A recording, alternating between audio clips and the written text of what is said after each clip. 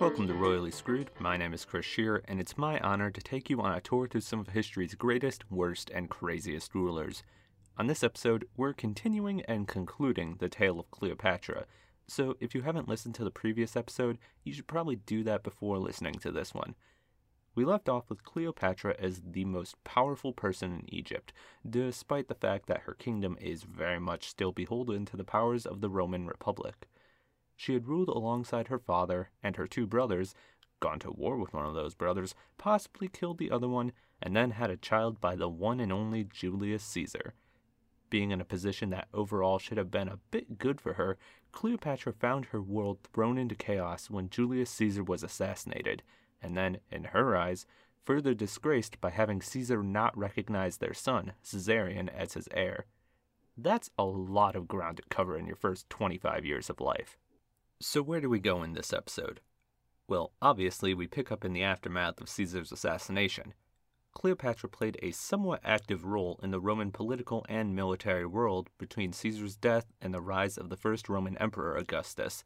We'll also get her side of things during her relationship with Mark Antony, a member of the Second Triumvirate of the Roman Republic that we previously covered on the show. I also want to cover the things Cleopatra actually did for her nation during her reign. We spent most of last episode talking about her biography without actually talking about how she fared as a monarch. And finally, we'll just briefly get a glimpse into the state of Egypt as it gets brought into the fold of the newly flourishing Roman Empire.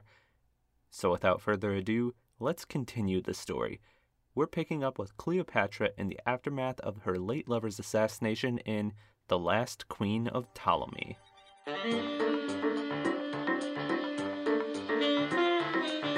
There won't be a background history lesson for this episode because it's part 2 of the story. If you need a refresher on where we are in the world, I recommend re-listening to both the previous Cleopatra episode as well as the episode about the Second Triumvirate. Rome was in a state of turmoil following Caesar's death. Strange alliances were being formed as the Republic was trying to decide how to survive with its leader dead, and the situation was further strained due to people's opinions on how to handle Caesar's assassins. After deciding that assassinating the dictator of Rome was bad, Caesar's assassins, often referred to as the Liberatores, fled to the eastern half of the Republic as a new civil war began brewing. Meanwhile, Cleopatra was back in Egypt. Technically, none of this was her problem. Why should she care about Rome when the last actions of the man she had been in a relationship with, the purported father of her child no less, were to ignore the bond the couple had shared? Caesarion would never get to live as the son of Caesar. But did that mean everything was bad? I mean, the kid was technically Cleopatra's co-ruler, even if he was only 3 years old when he was given the title. No one can really say for sure whether or not Cleopatra and Julius Caesar actually loved each other.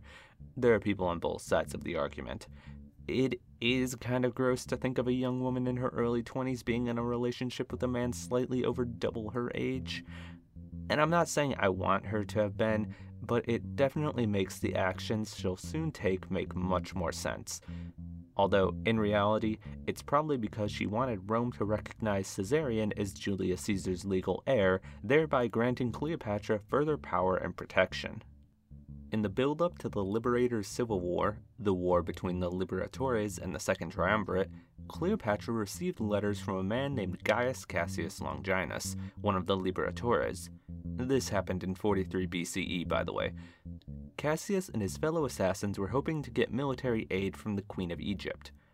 Cleopatra wrote back that she couldn't help out the Liberatores because Egypt was in a bad state of affairs and she couldn't risk further damaging it by joining in a civil war.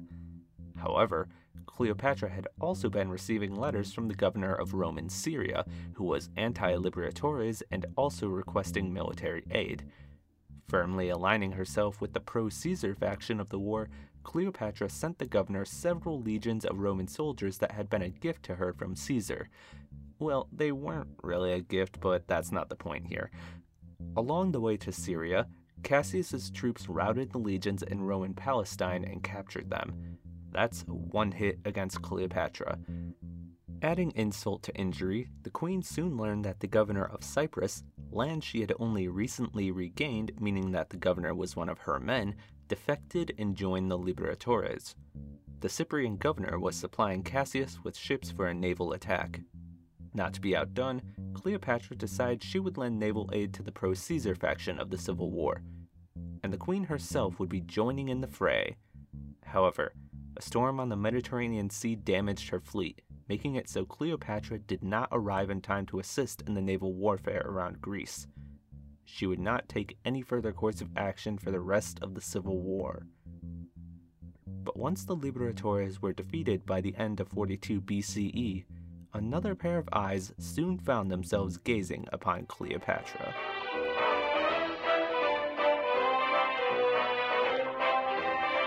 In the aftermath of the Liberators' Civil War, the Roman Republic was divided among Octavian, Lepidus, and Mark Antony. Octavian got Western Europe, Lepidus got Northwest Africa, and Mark Antony got Eastern Europe and the Middle East. Considering that Egypt was technically within that last realm of power, Mark Antony decided he would like to meet with Cleopatra. But this wasn't a star-crossed lovers' meeting. No, Antony wanted to meet with Cleopatra in order to figure out if she had betrayed Rome. Even though Cleopatra had very much not sent out those Roman legions to join Cassius's army, Cassius still ended up forcing them to join his side. From an outsider's perspective, it might have seemed like Cleopatra was attempting to bolster the armies of the Liberatores. To further complicate things, Cleopatra decided to ignore the letters Antony had sent asking for a meeting. Hey, Cleo, girl, that's not how you get powerful military men to trust you. I know you're the most powerful person in your nation, but still. It wasn't until Antony sent an actual human being with the message that Cleopatra decided to meet with the triumvir. If you listened to the previous episode, then you may recall that this might not have actually been the first time the pair had met. When Cleopatra was younger, her father, Ptolemy XII, had been kicked out of Egypt. Cleopatra had joined him, including being by his side when Ptolemy had a Roman army help him retake Egypt. One of the soldiers in that army was Antony. Antony would even go so far as to say that he fell in love with Cleopatra during that time. In my usual style of pointing out disgusting age differences, Cleopatra had been 14 at that time. Antony would have been double that at 28. Truly no greater love story than that. Anyway, the next part of the story does become a bit more fairy tale romance. Cleopatra agreed to meet Antony in the city of Tarsus in the south of modern-day Turkey. Antony had recently relocated the capital of his territories from Athens to Tarsus. According to the Roman historian Plutarch, Cleopatra sailed up to Tarsus in what was essentially the ancient Egyptian version of a yacht, her ship Thalamagos. Once in Tarsus, she invited Antony to join her for a multi-day dinner party where she could clear her name and the pair could further discuss the relationship between their territories. From here, the pair's meeting gets mixed up with all sorts of theological symbolism. As Queen of Egypt, Cleopatra had begun acting as the living form of the goddess Isis. Isis was often conflated with the Roman goddess Venus and the Greek goddess Aphrodite, and we don't have enough time to go into how those two goddesses are actually different and not just a copy and paste like most people think. On the other side of things, Antony was often paired with the Greek god Dionysus, and I'm not really sure how that adds to the narrative because, as far as I know, Dionysus and Aphrodite were never in a relationship. Maybe it's just the idea of two gods getting together that helps paint the narrative. Theological symbolism aside, the meeting goes very well, and Antony becomes enamored with Cleopatra. Was that part of Cleopatra's plans? Probably. So, using her newfound relationship with Antony, Cleopatra makes just a simple, tiny request. She has Antony execute her younger sister Arsinoe for the latter's previous crime of attempting to usurp the throne from Cleopatra. And, well, Antony complies. Goodbye, Arsinoe. There's only room for one Ptolemaic queen in this story.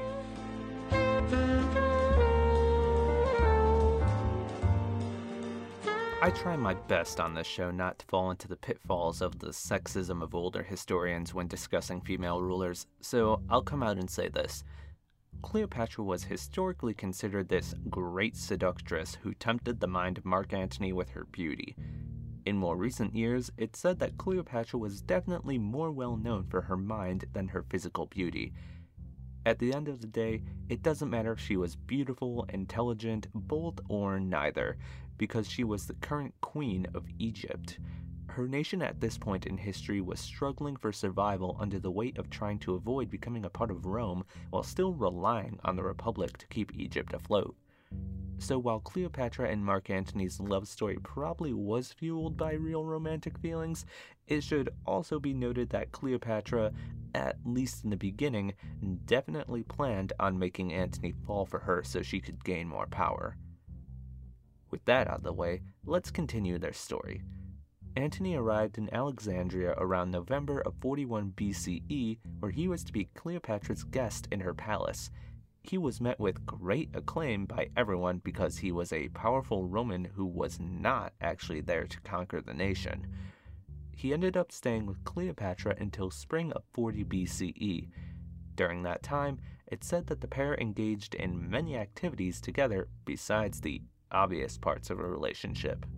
Cleopatra was said to have enjoyed drinking, gambling, practicing military exercises, and going on hunting expeditions alongside her new boyfriend.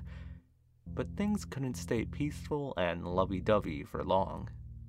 You see, Antony was married to a woman named Fulvia, who was not with her husband in Egypt. Fulvia wanted her husband to be the most powerful man in Rome, so she decided to wage a civil war against Antony's fellow triumvir/rival Octavian.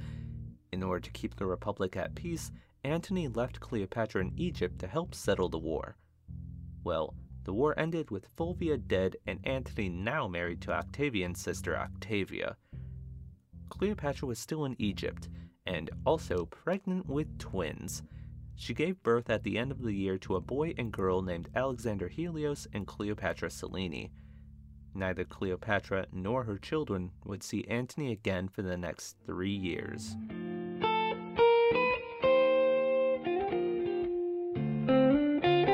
As a single mother of 3 children and Queen of Egypt, Cleopatra began trying to bring her country back to its former levels of power.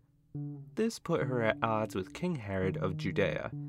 If you're familiar with the Bible, this is the same Herod from the Gospels that tried to kill Jesus when he was a baby. At this point in history, Herod had recently been named king by Antony. Rome had made it a pastime to appoint local leaders within the Middle East who were loyal to them. Herod was one such case. Herod was caught up in a civil war, as one does at this point in history. He fled from Judea and arrived in Cleopatra's court. She offered Herod aid, but the king in exile rebuffed her offers in order to seek aid from Rome. Cleopatra kept that in the back of her mind for a later date when she refused to give him further aid when Herod's civil war grew a bit more bloody. So now we can fast forward the 3 years I previously mentioned. In 37 BCE, Antony summoned Cleopatra to Antioch in Turkey in order to discuss the state of the eastern half of the Roman Republic. Though they had previously been lovers, Antony's marriage to Octavia, as well as the birth of their older daughter Octavia the Elder, was probably not sitting too well with Cleopatra. Nonetheless, she was a powerful ally in the east, so she agreed to Antony's summons. And she also brought her 3-year-old twins along for the ride so they could finally meet their father. And guess what? Antony actually acknowledged them as his kids, making him at least better than Julius Caesar in that department. After many discussions and political meetings, Antony and Cleopatra agreed on a deal that could help stabilize the East.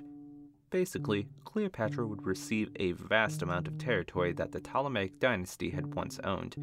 This included much of modern-day Lebanon, Israel, Palestine, Jordan, Syria, and even parts of Crete. Technically, she ruled these lands in name only, with most of the territory having Roman rulers. But hey, she technically had the upper hand over King Herod when she leased him the city of Jericho. Yeah, not give, lease. By the end of the next year, in 36 BCE, Cleopatra had given birth to a second son by Antony, this boy named Ptolemy Philadelphus.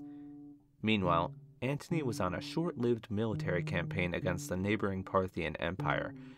After a staggering defeat there and a visit from Cleopatra to help bolster morale, Antony decided that instead of returning to Rome, he would join Cleopatra in Alexandria to meet his newborn son. But as the pair once more reignited their relationship, a shadow grew on the horizon in the form of Octavian's negative propaganda campaign.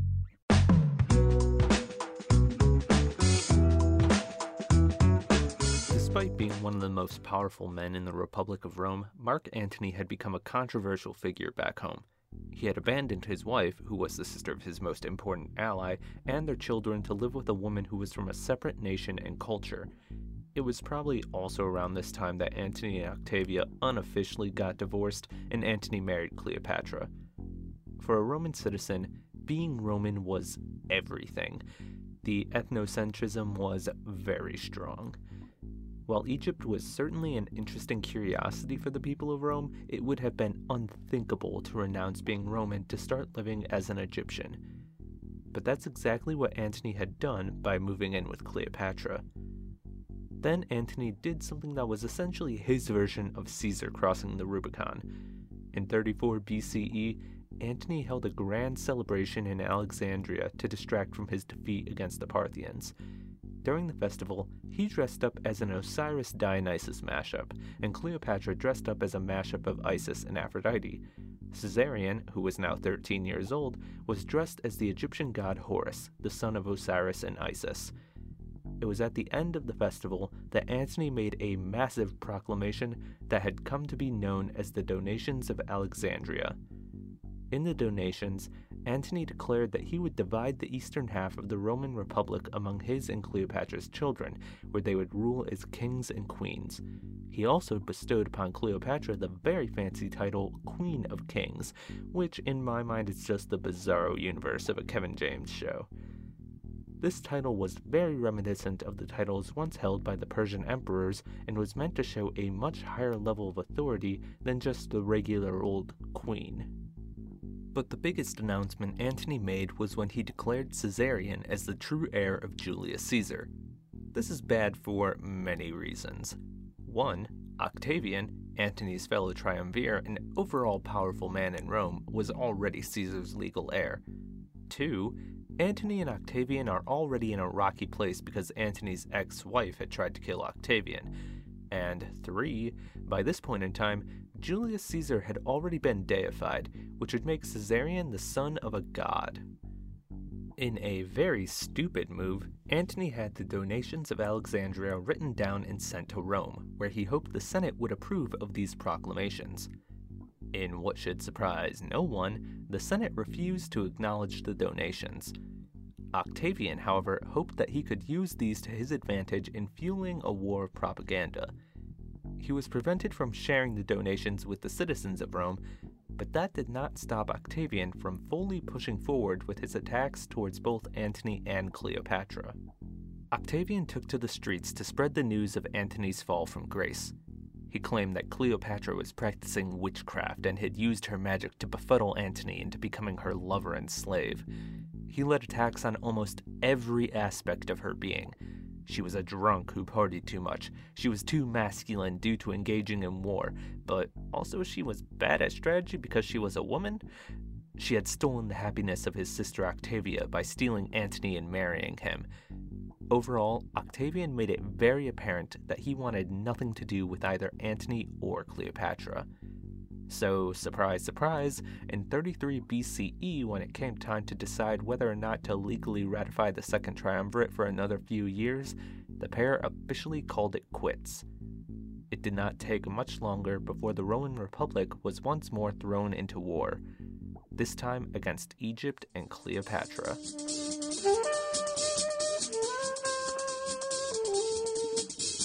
I already covered the final war of the Roman Republic in the episode over the Second Triumvirate, so let's do a very quick recap. In 31 BCE, Rome fell into a civil war. Go figure. Almost half of the Senate decided to support Antony and Cleopatra over Octavian. Antony, who was a soldier but not a naval commander by any means, decided to take the war to the Mediterranean Sea. Cleopatra joined him.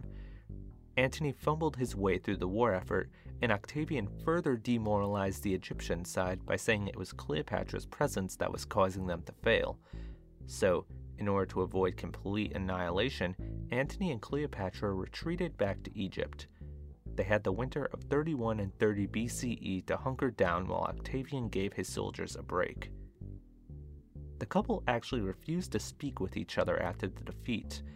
Cleopatra immediately returned to Alexandria, while Antony went off to Cyrene, which is in modern-day Libya but back then was Ptolemaic land. The couple suffered further defeats when their allies one by one defected to Octavian's side, including King Herod. Ancient historians say that at this point Cleopatra started doubting her loyalties to Antony. She began grooming Caesarion to become the sole ruler of Egypt and moved her private fleet of ships into the Red Sea so that she might have a way to travel further east if needed. Unfortunately, one of her many rivals in the Middle East burned Cleopatra's fleet, leaving her in Egypt. With nowhere else to turn, Cleopatra began considering the idea of cozying up to Octavian. She wrote him letters saying that she was considering relinquishing her title of queen and leaving Egypt to Caesarion. She hoped that Octavian would allow Antony to live in Egypt in exile. She also sent him a lot of gold as an incentive. Octavian sent a diplomat to Cleopatra, who suggested to the queen that she kill Antony in order to save her own skin. Well, Antony caught word of this and had the diplomat whipped before sending him back to Octavian, ruining any hopes of peace between Cleopatra and Antony's rival. Then, after Octavian marched on Egypt and further defeated Antony's armies, Cleopatra decided to pull an Act 5 of Romeo and Juliet. Spoiler alert ahead for Romeo and Juliet, I guess. She hid herself away in a tomb and had a letter sent to Antony saying she had killed herself. Upon reading the letter, Antony stabbed himself. As he was dying, he was reportedly brought to Cleopatra's side. Kinda messed up thinking the love of your life had killed herself, so you try to kill yourself, only then to find out she's still alive and see her in the last seconds of your life. But yeah, I guess that's love for you. No wonder Shakespeare wrote a play about them.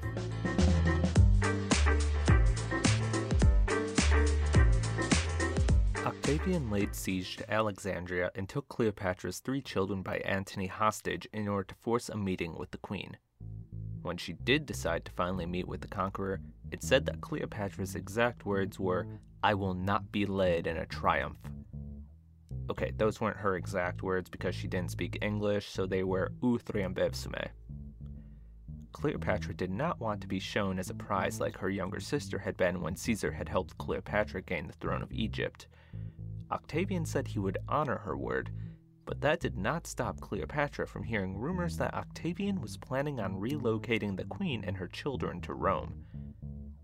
In late August of 30 BCE, Cleopatra hid herself away with several attendants and killed herself. Her exact means of death is unknown.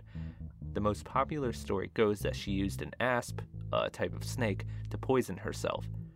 Other stories say different types of snakes or different means of administering poison. All history tells us is that Cleopatra's doctor did not give an exact cause of death, but there were supposedly puncture marks on her arm. So my guess is an ancient Egyptian vampire. Octavian had Cleopatra buried in a royal tomb, as was appropriate for an Egyptian queen. And here's a fun bit of trivia. We don't know where Antony and Cleopatra were buried. Even to this day, we have yet to find any evidence of their tomb. There has been plenty of efforts made, but all have come up short.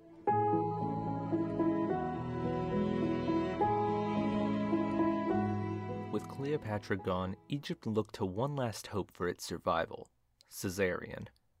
In the days leading up to her eventual suicide, Cleopatra had sent her oldest son further south to seek shelter from Octavian.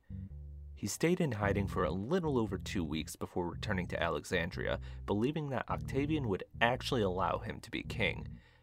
Well, apparently Octavian received advice from one of his friends that there should only be one Caesar in the world, and it definitely wouldn't be Ptolemy Caesar. So on August 29th, 30 BCE, Octavian had Caesarion killed. He was only 17 years old. As for Cleopatra's 3 younger children, the children of Mark Antony, Octavian had them shipped off to Rome to march in his military triumph. Some historians say that Ptolemy Philadelphus, Cleopatra's youngest son, did not survive the trip to Rome. Some say that all 3 children marched in triumph, while others say only the twins Alexander and Cleopatra Selene. Whichever number of children did actually make it to Rome were then left in the care of Octavian's sister Octavia, the former wife of Mark Antony. She reportedly raised them with a good Roman education. It's from here onward that the sons of Cleopatra disappear from history. As I said, Ptolemy Philadelphus might not have even made it to Rome. Alexander Helios just is basically never mentioned again. As for Cleopatra Selene, she was eventually married off by Octavian, at this point Emperor Augustus, to the Roman client king Juba of Mauritania. She became a queen at the age of 15 and ruled for 20 years until her death in 5 BCE. She would be the last ruler of the Ptolemaic bloodline. As for Egypt itself, Octavian was proclaimed the new pharaoh, though he never truly acted as if he held the title. From then on began the process of having every Roman emperor also gain the title of Pharaoh of Egypt. But despite his distancing himself from the position of pharaoh, Emperor Augustus still kept Egypt in a special position. When the Roman Republic became an empire, Egypt was kept out of becoming a province. It was a territory that he personally controlled without any interference from the Roman Senate. He would even go so far as to name his own governors to rule over the land. Nonetheless, the great kingdom of Egypt had changed. A ruling dynasty that had traced itself back to the conquest of Alexander the Great had ended. Egypt, like so many other powers in Europe, Africa, and the Middle East, had fallen under the powers of Rome.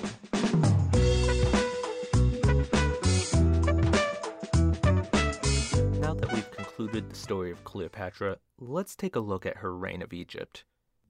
She inherited an Egypt that was deeply in debt due to the actions of her father. Because of this, she had to play around with the economy in order to keep her nation afloat. She debased the value of Egyptian coinage. Gold was no longer used to make coins, and silver prices plummeted. Also, she brought back copper coins, which had been absent since the reign of her grandfather Ptolemy IX. One final note on currency. She was the first non-Roman queen to be depicted on Roman currency, where one side showed Antony and the other side herself. As Pharaoh of Egypt, Cleopatra was also the religious leader of the nation. She led worship and ceremonies to both Egyptian and Greek deities. She is depicted in Egyptian art often in styles comparing her with the goddess Isis, as well as the Egyptian goddess Hathor. Alongside these depictions were usually Caesarion as her co-pharaoh, sometimes portrayed as the god Horus. There are even some Egyptian artistic pieces from this time period that represent Julius Caesar as the god Amun-Ra, the chief deity of Egypt during that time. Also, in accordance with the rules set out by Julius Caesar, Cleopatra granted asylum laws in Egypt for Jews. She also ordered a synagogue to be built in Alexandria. After the death of Julius Caesar, Cleopatra built a temple dedicated to the father of her first son, the Caesareum of Alexandria. However, the temple was never finished during her lifetime and would be completed by Emperor Augustus. 2 massive obelisks that were part of the temple built by Augustus, which are called Cleopatra's Needles, still stand today, albeit in 2 completely different locations of New York City and London. Besides temples and other religious laws, Cleopatra had to spend quite a bit of her rule rebuilding the city of Alexandria. After her civil war with Ptolemy XIII and Arsinoe, much of the city was ruined, including the lighthouse of Alexandria and the gymnasium where soldiers trained.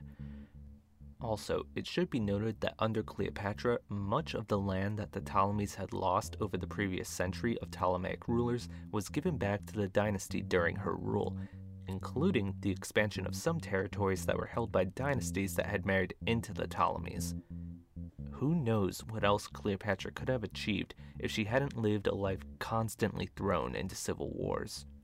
Personally, I believe she would have continued to amass territories once held by Egypt, and even lands further beyond. This, however, would have also led to war against Rome. Even with that much more territory and power, I unfortunately don't think Cleopatra could have won. So it's with a heavy heart that I say I think Cleopatra was always destined to lose to the new empire.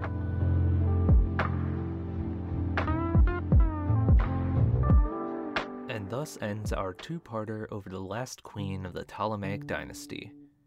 I do feel kind of bad about focusing so much on Rome when covering an Egyptian leader, but Cleopatra was obviously very embroiled in the end of the Roman Republic. And yet, there are historians out there who think we shouldn't elevate Cleopatra to as high of a position as we have. True, her personal military affairs were a bit lacking, but she found a way to attempt to ingratiate herself and stand up against the bulwark of Roman expansion that previous Ptolemies had not. If history had gone another way, it's entirely possible that she could have ended up ruling alongside Mark Antony as the first empress of Rome. But for now, that's it for this week's episode of Royally Screwed. I hope you enjoyed the journey. Be sure to subscribe to the show, tell a friend, and subscribe to the Denham Creek page on Twitter and Instagram for more info about each episode. Next time, we're taking another trip to the Vatican for a very strange story of a trial that transcends the borders of life and death. I hope you'll join me then for another topsy-turvy look into history's most interesting rulers.